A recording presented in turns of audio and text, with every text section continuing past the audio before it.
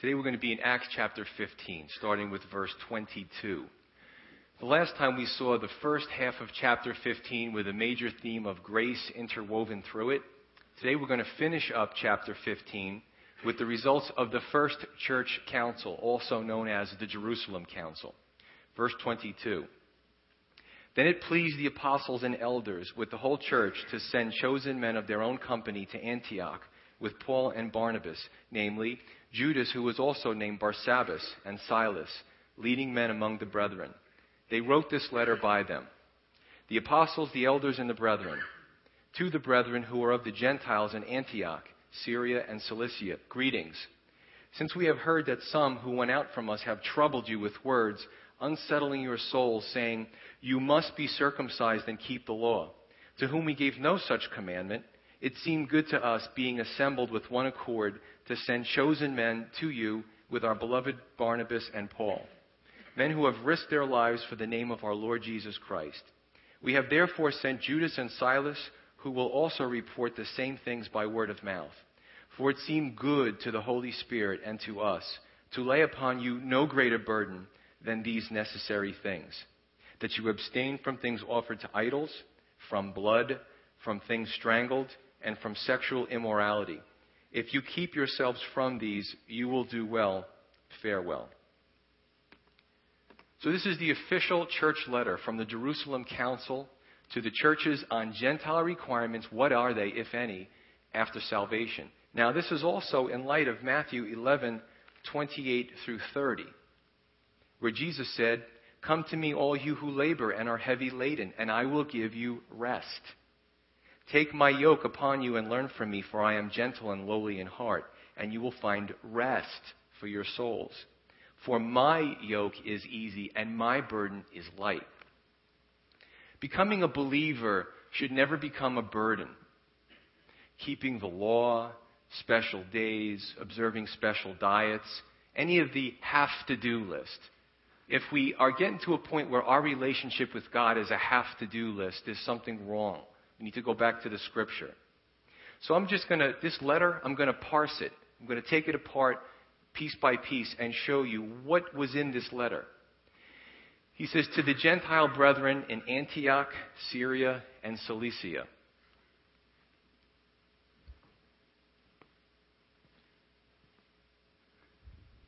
As you can see, this is the Mediterranean Sea. This is Africa. This is the Near East. And this is Europe, okay, what we know of in the modern day. Those three places, Antioch, Syria, and Cilicia, this is specifically modern-day Turkey, this is specifically modern-day Lebanon, and this is specifically modern-day Syria. So those three places, Syria, Antioch, and Cilicia, were all in this kind of bottleneck area. It was the hub of the Gentile explosion of the church.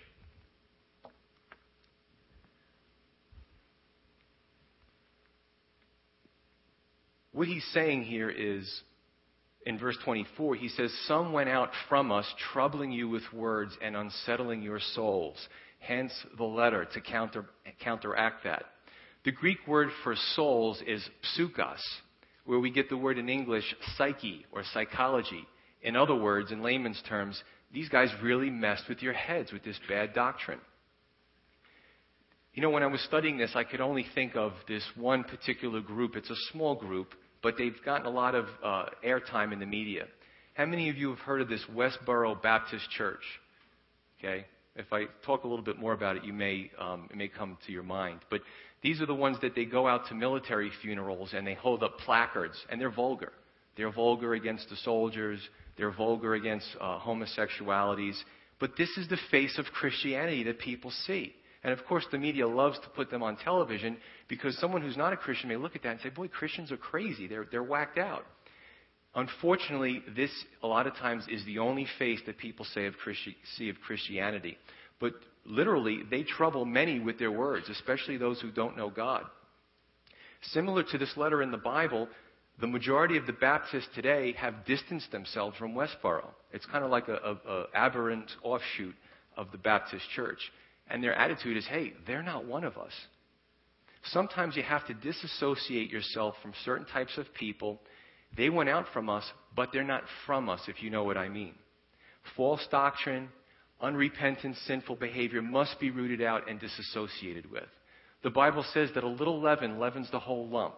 So when you take yeast and you mix it with the dough, eventually the whole lump of dough rises because that leaven gets throughout that whole piece of dough. And it's the same thing with sin. It continues to permeate until it's ruined any organization. Though many are not willing to separate themselves. Some people think, well, it's being Christ-like to continue to continue to be a part of that sinful behavior. I could think about one or some people on television that are televangelists that are just teaching out-and-out false doctrine. But they seem to be very nice guys, and they probably would make great neighbors. But people's response, they're teaching false doctrine. These are some of the experts. But he's such a nice guy. He seems so genuine. Well, I got news for you. Nice people are sinners too, all right? We live, and I discussed this on Wednesday night in the Judges study, we live in an age of sin coddling. Even in the church, we coddle sin. We coddle sin in our own lives, and we coddle sin in other people's lives that we familiarize ourselves with.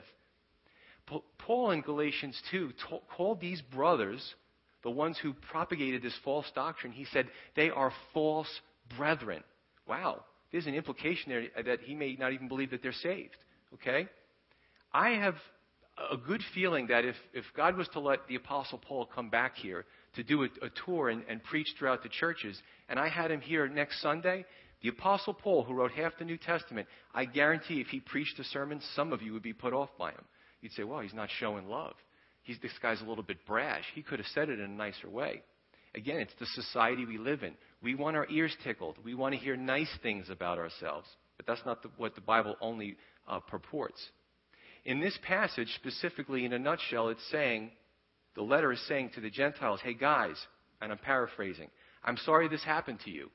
God doesn't impose a burden after salvation, so neither do we. We're not going to impose a burden to you, and we're also not going to impose our personal leanings or our pet doctrines onto you, because God doesn't.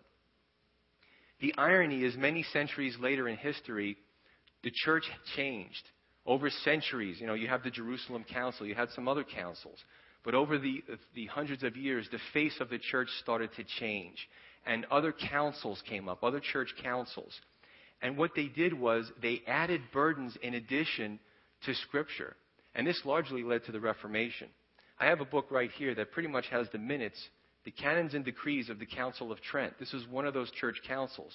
If you open it up, you see that all these pages, there's about 100 anathemas, or you're accursed if you don't believe this in addition to salvation. You can take a look at it after service if you'd like to. So the sad thing is, with these councils, with these papal bulls, these subsequent church councils totally undermined what the first church council instituted. The first church council instituted freedom in Christ. Subsequent ones imposed burdens on the people. Verse 26 in the letter. It says basically that Paul and Barnabas are men who risk their lives for the name of the Lord Jesus Christ. Wow, what a reputation. And we saw in Acts chapter 14 examples of them risking their lives. Well, here's a personal question to me and to you. What's the extent of us risking our lives for the gospel? It's a good question. At the very least, what's the extent of our commitment as believers to Jesus Christ, the one who redeemed us from the slave market of sin? Well, I wore a "what would Jesus do" bracelet for years. What more does he want? Or, well, I go to church maybe a Sunday out of the month when it doesn't conflict with my recreational life or my children's. I did my Christian duty. And that's sad because if we reduce our relationship with our God to a duty, well, how would a marriage fare in that type of attitude? There's true stories, recorded stories of during the World War II, German soldiers coming in and breaking down doors of Bible studies with their guns and saying, if you spit on the cross and deny Jesus, we'll let you leave with your life. And then when enough of the Christians did that and left, the ones who were left, they put down their guns and said, now tell us about this Jesus. Why would you risk your lives for this Jesus?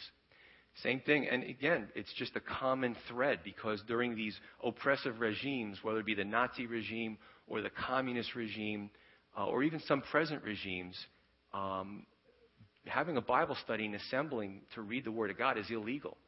Okay? So the question is, where would we fall in that? Now, I'd like to stand here and put my fist up and say, I would never deny Jesus Christ. But you know what? The Bible says that my heart is wicked, and so is yours. And you know what? Peter said, I will never deny you, Jesus. And what happened? When they arrested him, he fled. So we don't even know our own hearts until the time comes for us to be tested. So what are we comfortable with? Are we just comfortable with being content to wear a bracelet or a fish bumper sticker? And I have no problem with these. Or make it a comfortable social event. A lot of times Christianity has been reduced to, church social Christianity. It's all about the social part of Christianity. Proverbs 14:12 says, there seems a way that's right to a man, but its end is in death.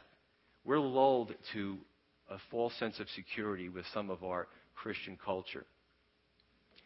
My question is, why are you here? Why are you here specifically? There's a few churches down the block. There's someone a few miles from here. Why are you here in this church? Is it because I put up a map? Or because your friends are here? Or because it's diverse? Or it's because it's small? Those are all good reasons. But my hope, or is it a social event? My hope is that you're here. And I could be a little hardcore. My son's not the only one with Asperger's syndrome. I'm very black and white. But why are you here? I hope you're here because you want to learn the Word of God. Because I can tell you, all those churches I mentioned, you're lucky if you get a minute that they actually go into the Scripture or even paraphrase the Scripture.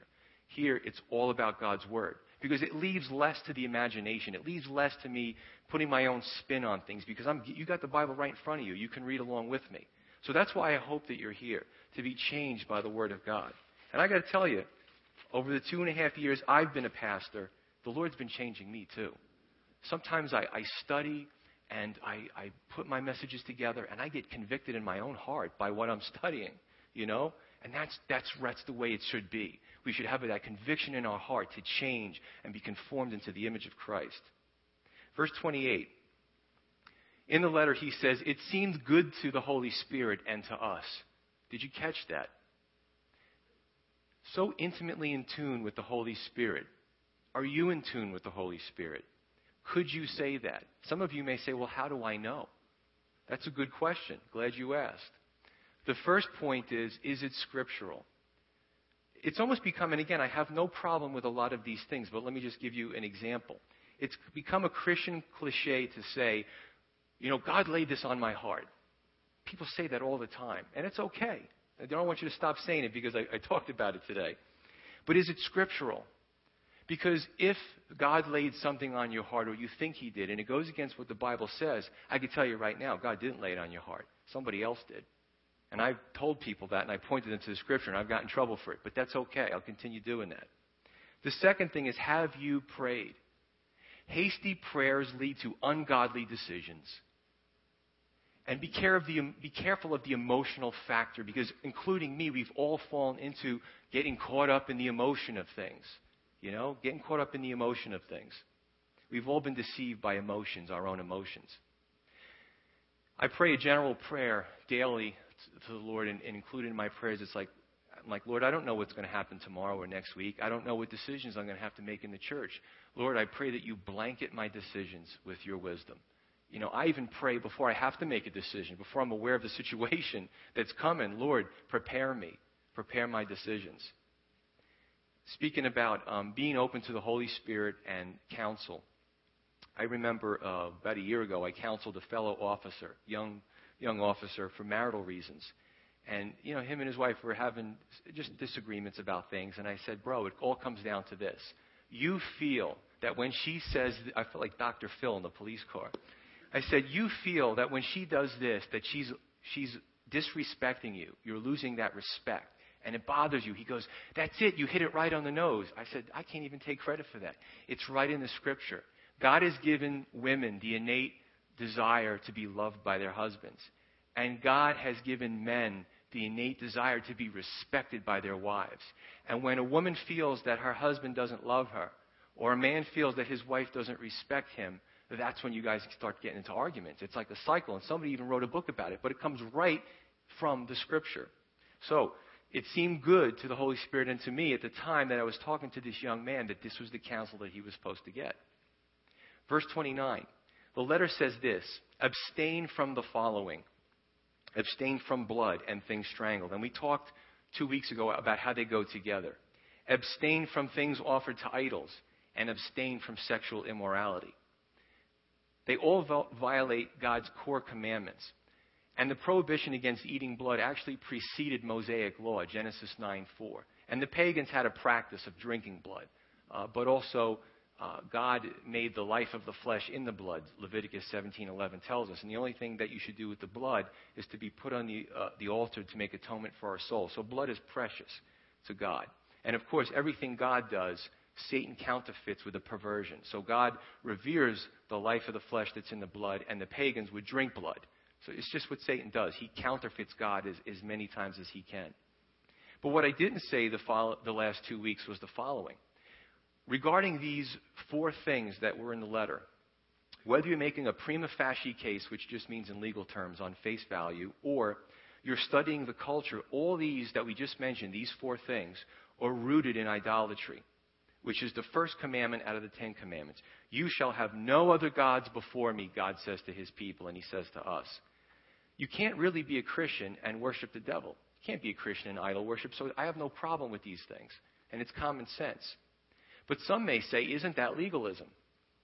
Right? Isn't that legalism? In a sense, I want to hold you to something really strict, and these are your burdens after salvation, which is what we're talking about. Well, can I violate these laws because we have grace? Well, the question is, are you an antinomianist without realizing it? And an antinomianist is somebody who basically takes grace out of the Bible and says, wow, because Jesus died for my sins, I could sin, I could murder, I could do all these things, and God's going to cover me by grace. It's almost like pushing the limits on God. That's what an antinomianist is. I can behave any way I please because of grace. Let me take that situation and bring it to marriage, and I'll use myself as an example. With a husband and wife, it's a relationship, right? Just like we have a relationship with our Creator. So after 10 years of marriage, I say to my wife, hey, honey, I had this great idea. There's this girl at work, and she's really kind of cute. Do you mind, even though we're married, can I date her also? You guys must know my wife. Now, after I recovered from the left hook, I would realize that I pushed the limits of our relationship. And that's what you're doing here. The person who wants to wantonly sin and stay in their own bad behavior wants God and wants you to show them a version of grace that's a perversion. The person may be a slave to a particular sin and doesn't want to be held accountable for it. Let me read what Paul says in Romans 5. Romans 5, starting with verse 20. Romans 5:20.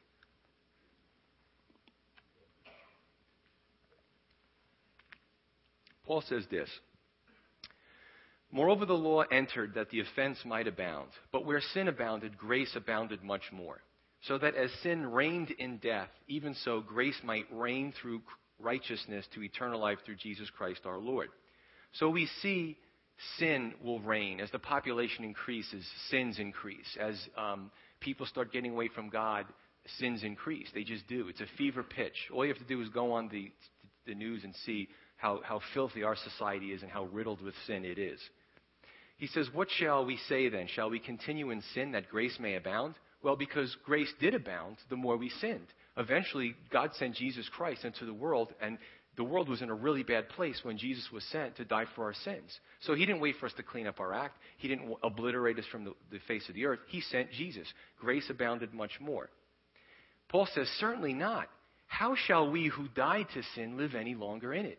Or do you not know that as many of us as were baptized into Christ Jesus were baptized into his death? Therefore we were buried with him through baptism into death, that just as Christ was raised from the dead by the glory of the Father, even so we also should walk in newness of life. For if we have been united together in the likeness of his death, certainly we also shall be in the likeness of his resurrection. Knowing this, that our old man was crucified with him. We talk about the old man and the new man, the old sinful man that we enjoyed to sin, and we looked forward and planned our sin. But then when we're in Christ, we say, the Spirit of God is in us, and we start to say, well, I shouldn't have that in my life anymore. We used to be walking in newness of life, and we'd be crucified with him. The sins that Jesus died for, they should be gone. That the body of sin might be done away with, that we should no longer be slaves of sin. For he who has died has been freed from sin. Slaves of sin.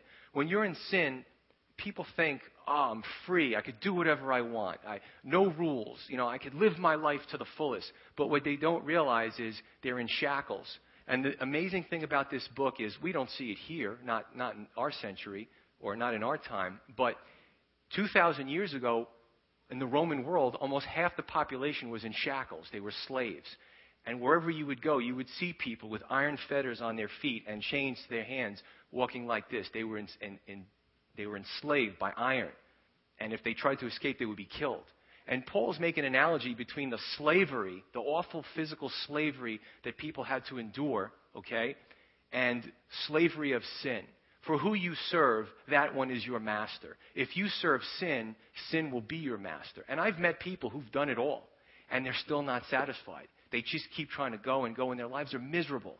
But if somebody was to break those shackles and you could be free and you could walk around and nobody was going to come after you with the net and put you back in those shackles, you would be free. So Paul says, why, if you were free from this slavery, would you want to go back to that slavery? So understand grace for what it is. If we are in Christ, we should no longer desire to sin and desire in that behavior. A few points out of this letter. One, compromise. You see, the Jews and the Gentiles were eating together, and a lot of the problems, believe it or not, arose out of their eating together. Now, we don't understand that. But in that day, they sat close together. A lot of times they reclined together, and they would, what we would look at as barbaric behavior, it would be normal to them. Forget about metal utensils. They would pass everything with their hands. The bread would be passed. I'd break a piece off and then give it to you. And, by the time the 10th guy had it, everybody's fingers were on his portion of bread. But that wasn't a problem because when you ate with somebody, you were one with that person.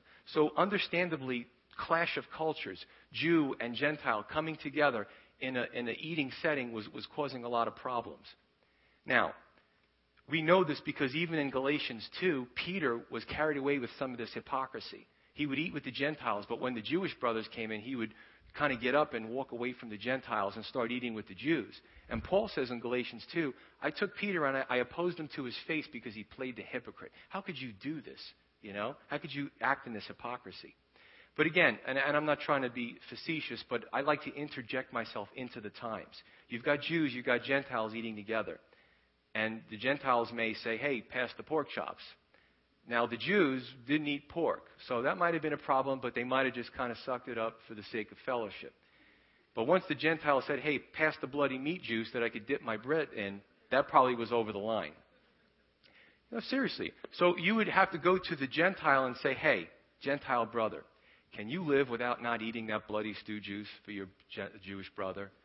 For the sake of Christ and unity, yeah, I'm going to give that up. To the Jew, can you eat with that Gentile brother knowing full well when you're sitting next to him that he's not circumcised? Oh, it's a tough one. They should be circumcised, but you know what? For the sake of unity, let's kind of, I'll do it. Okay, shake hands and sit down and eat together. So it's good to compromise, but never with the foundational tenets of God's Word and never with unrepentant sin. But you can compromise with things that are not important. If the Bible is not dogmatic, we shouldn't be. And these have come up, and I'm hitting this from all different angles. I've been asked these questions, so I'm going to kind of go into it a little bit. The you can't do list. I'll start with the you can't do this list. I've actually had people come to me and say, can we dance at a wedding? Does your church have a problem with that? And I'm like, no. As long as you're not going to do anything lewd, go ahead and dance with your wife. That's not a problem, And again, somebody said that was a problem. I've had people come to me and say, my wife wants to work and get a job, but we've been told by other Christians that my wife shouldn't work. The Bible doesn't say that your wife can't work. And as a matter of fact, some single mothers and single fathers have to work. They have no choice. Now, if you have enough to eat and you're well taken care of and your kids are young, should both of you be out of your house so you can get another car? You probably shouldn't, but I wouldn't say you're in sin. I'd say you're not doing a great justice to your children. Again, only you know your personal situation. Now the have-to-do list. And people have come to me. Am I in sin if I don't homeschool my child? No, you're not in sin if you don't homeschool your child.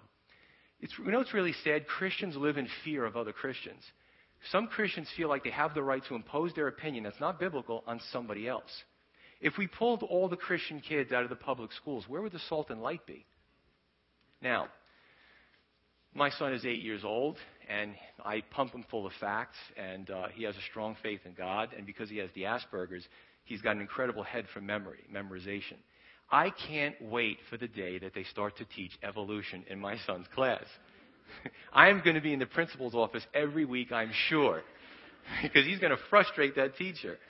So, listen, I don't have an issue with it. I mean, if I think that my son is starting to turn and he's too weak and they're overcoming him, and then I have to make a decision.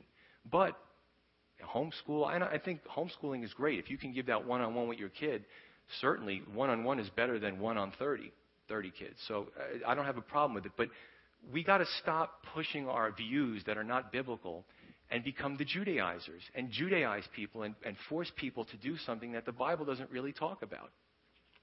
The second thing here is responding to change and responding to authority. The Jews' attitude was, hey, what about circumcision? I'm looking at this letter. There's nothing here about circumcision. There's nothing here about eating pork. I'm not really happy with this. The Gentiles probably were definitely on the other end of the spectrum saying rules. That's legalistic. Don't give us any rules. But something had to give. And the church had to make a deciding judgment. And James had to make that judgment. And the letter thus was written. He didn't please everyone. The Judaizers didn't acquiesce to James because the Bible goes on to tell us that the Judaizers, as we go further in the Scripture, had to be addressed again by Paul. Because even though the church said this, they still were going to push their agenda. And it's no surprise because even today, those with agendas will continue to push their visions until they get their way. There's just some people who are like that. A good portion of the New Testament, again, is dedicated to refuting Judaizing doctrine, which is really rebellious behavior. And I find something interesting in Titus 1, an obscure part of Scripture. Probably not many people read it. It's a very small book. But one of the qualifications of a church overseer, be it an elder or a pastor, is to have the courage to convict the unsubordinate and the contradictory and stop them from trying to push their agendas and their divisions. We innately hate to be under anyone's authority. Think about it. That's why so many brilliant scientists are evolutionists. It doesn't mean they're stupid. They probably know much more facts than we do. But you got to look, again, I like to interject myself into somebody else. The brilliant scientist, he's a genius. He's smarter than 90-something% of the world's population. He's so smart that intelligence builds up a pride. Paul says that love edifies, but knowledge puffs up. And he cannot fathom, he cannot digest the possibility that he may have to be under authority to an all-knowing, powerful God. See, it's a pride issue. He's in rebellion. Even on the police job, I stopped a guy who, I'm in a marked police car. I still don't get people. He cuts me off. He runs the stop sign, cuts me off, right? The light turns green. I go across. I go after him. He ends up parking in a fire zone. He's like, so I get out of the car and he's like, what's your problem? I'm like, I have days like that. And this guy's in his 60s. And, I'm trying to really be nice and just give him the ticket and just be very professional. And one of my fellow officers said, he could give him another one. He's in a fire zone. And I said, no, I don't want to be vindictive. And I went my way. Because, I try to set an example to these guys. But even people in their 60s and 70s, you think, they're acting like they're in their 20s. It's this attitude, this chip about authority. Anything that has to do with authority, they have a problem with. I see a lot of you are smiling. I'm definitely hitting home here. And today, I go from a position of me personally. It's humbling for me, but it's good for me. I go from a position here of ecclesiastical authority. In a few hours, I go suit up. I go on patrol. And I have to say yes, sir, to a bunch of secular men that are my supervisors. And sometimes one of my supervisors will say, well, what do you think? And my answer is, you're the boss. You're the sarge. Whatever you say, I'll do, as long as it's not immoral, illegal, or unethical. I'm under authority. We're all under somebody's authority. We have to be. And if not, we're under God's authority. How does that make you feel today? Does anybody feel convicted by the way they behave at work? Because we all have to submit to somebody. Now, some of you may say, but Pastor Joe, my boss is a jerk. I've heard that. But you know what? There's a lot of jerky bosses out there. We all can't be the CEO or the head of the company, can we? Somebody's got to be the worker, the grunt, right? Kids, teens, are you in your parents' home? Are they paying your bills? Are they paying your tuition? Are they paying your utilities? The Bible says submit to your parents. Again, as long as they're not telling you to do something immoral or illegal, submit to your parents. I'm going to get hit on the head for this one, but wives, don't tell me your husband's a jerk. You married him. You married him, and you said, when you put that ring on his finger, and you said, I do, you said that I will submit to your spiritual authority. Now again, if your husband asks you to do something illegal, immoral, or unethical, and don't tell me doing the laundry is illegal or immoral. No, I'm just kidding. That's a joke. If I get too much resistance, I'll have that scratched from the tape. Anyway, another great irony is the Judaizers wanted to hold people to the authority of the law, but they didn't want to be held to the authority of the church. It was hypocritical. I want you to follow the law. You need to be circumcised. You need to do this. You need to do that. And then when the church says, well, we're in authority over you, we're going to supersede that, they had an issue with that, and they kept on pushing their agendas. And that happens today. There are those who like to tell you what to do or have an aberrant craving for leadership or are self-appointed leaders, and they don't want to be under authority themselves. That's a hard lesson to learn in life. Verse 30. So when they were sent off, they came to Antioch. And when they had gathered the multitude together, they delivered the letter. When they had read it, they rejoiced over its encouragement. Now Judas and Silas, themselves being prophets also, exhorted the brethren with many words and strengthened them. And after they had stayed there for a time, they were sent back with greetings from the brethren to the apostles. However, it seemed good to Silas to remain there. Paul and Barnabas also remained in Antioch, teaching and preaching the word of the Lord with many others also. So verse 31, they read the letter and they rejoiced over its encouragement. I'm going to repeat the same scripture that I used the last time. 2 Corinthians 3:17. It's beautiful. It says, where the Spirit of the Lord is, there is freedom. Freedom in Christ is a relationship, not a religion. It's not a set of rules. My relationship with my wife isn't wrought with rules that we have to follow. We don't get up every morning and get our list and say, here, you got to follow these, I'll take yours, and let's negotiate. It's not how it works with a relationship. We're free to love each other, and it's a beautiful marriage, not a burden. By the same token, you are free to love your Creator. Verse 32, we see Silas come up again.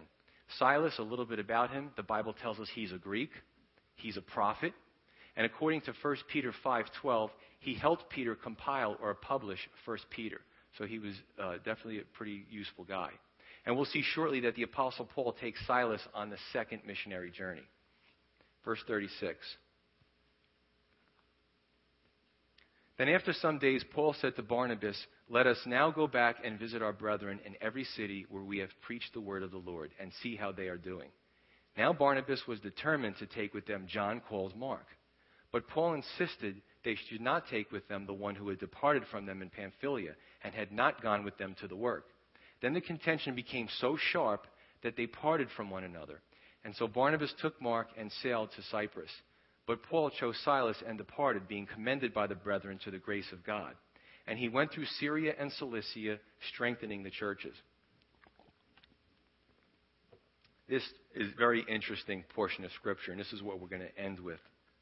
In verse 36, Paul wanted to go back where they had already been on the first missionary journey to strengthen the brethren. Verse 37, Barnabas, Paul's partner, wanted to take his nephew, John Mark, with them on the journey.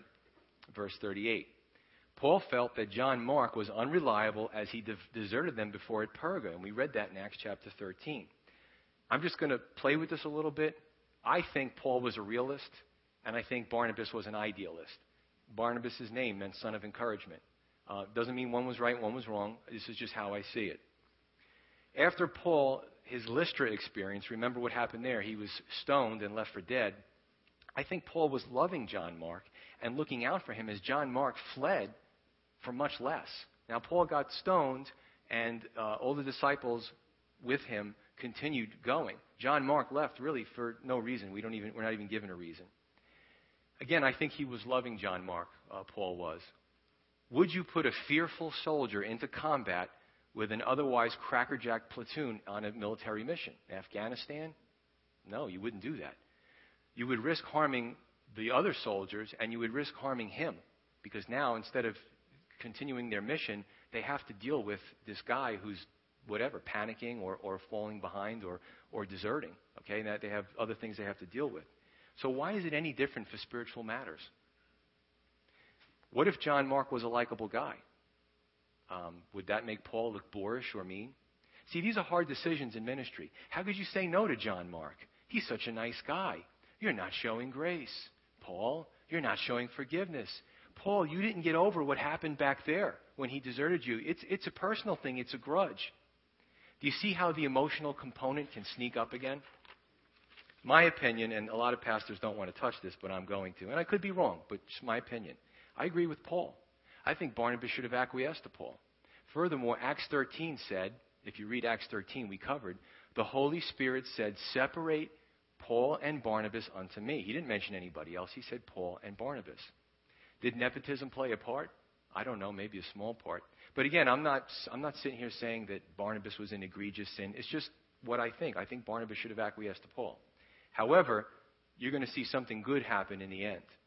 In verse 39, we're still getting to the apex here, the fever pitch.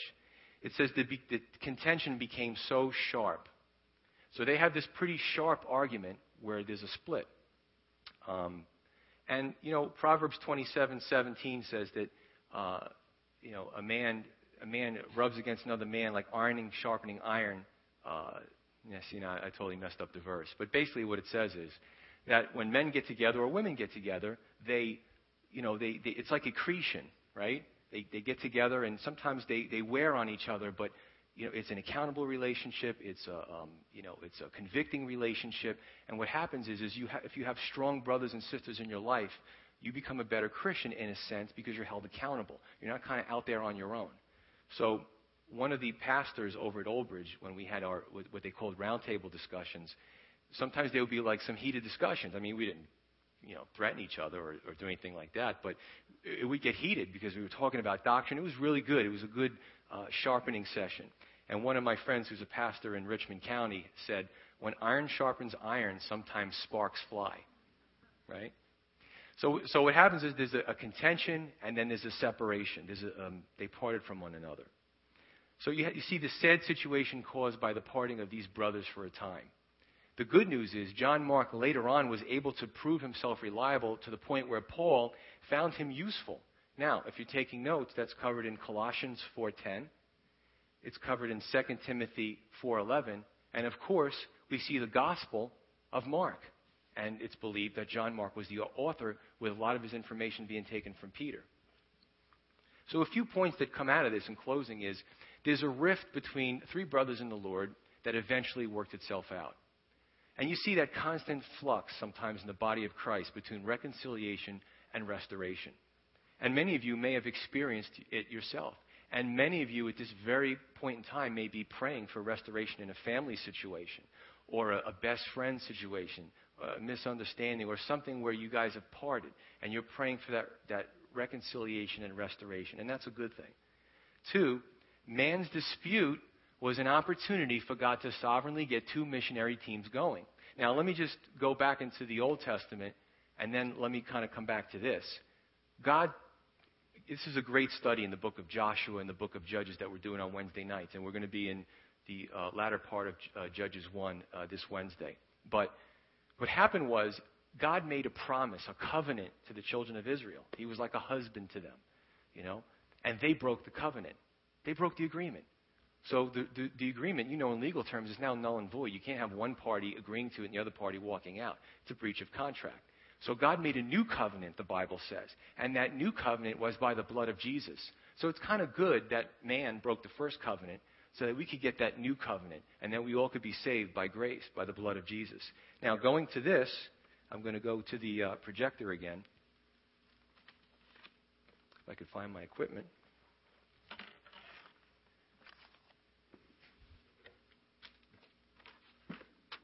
Here it is. So what happens here is, again, man's dispute was an opportunity for God to sovereignly get two missionary teams going. So what happens is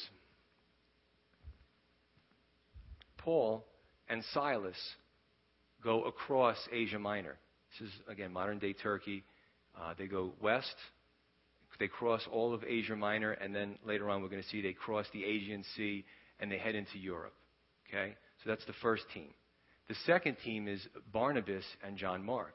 And what they do is they sail for Cyprus, and then they redouble their efforts about the great evangelistic work they do in Cyprus. So what you see is a paralleling, right?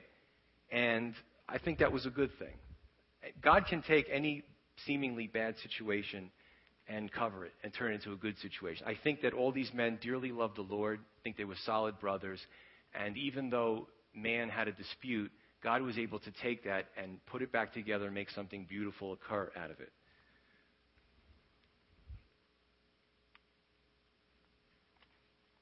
So, in conclusion, what is grace? Let's just, because I think chapter 15 really covers a lot of grace and a lot of different angles, and I wanted to hit it from a lot of different angles. Well, we know that grace, I think we should all know by now, grace is not a set of rules or a strict adherence to the Lord, to the law. You have to do that. You can't do this. It's not a set of rules. It's a relationship with God. But on the other hand, we know that grace is also not a license to sin. It's not a disregarding of sin. And we saw that in Paul in Romans. Unfortunately, many give a one-sided view of grace. Yes, by grace through faith we are saved and our sins are forgiven. But remember, somebody paid a very heavy price for the sins that we've committed and we will continue to commit. And it's because of our sin that Jesus had to go to the cross, so why would we willingly continue in sin, knowing that that's what put Jesus on the cross? 1 John 1, I'll leave you with this, says this: if we say we have fellowship with him, with God, and we walk in darkness, we lie, and we do not practice the truth. So my prayer is that we ask God to reveal to us those things in our lives that are hindering our fellowship with him and hindering our commitment to him. Let's pray. He says,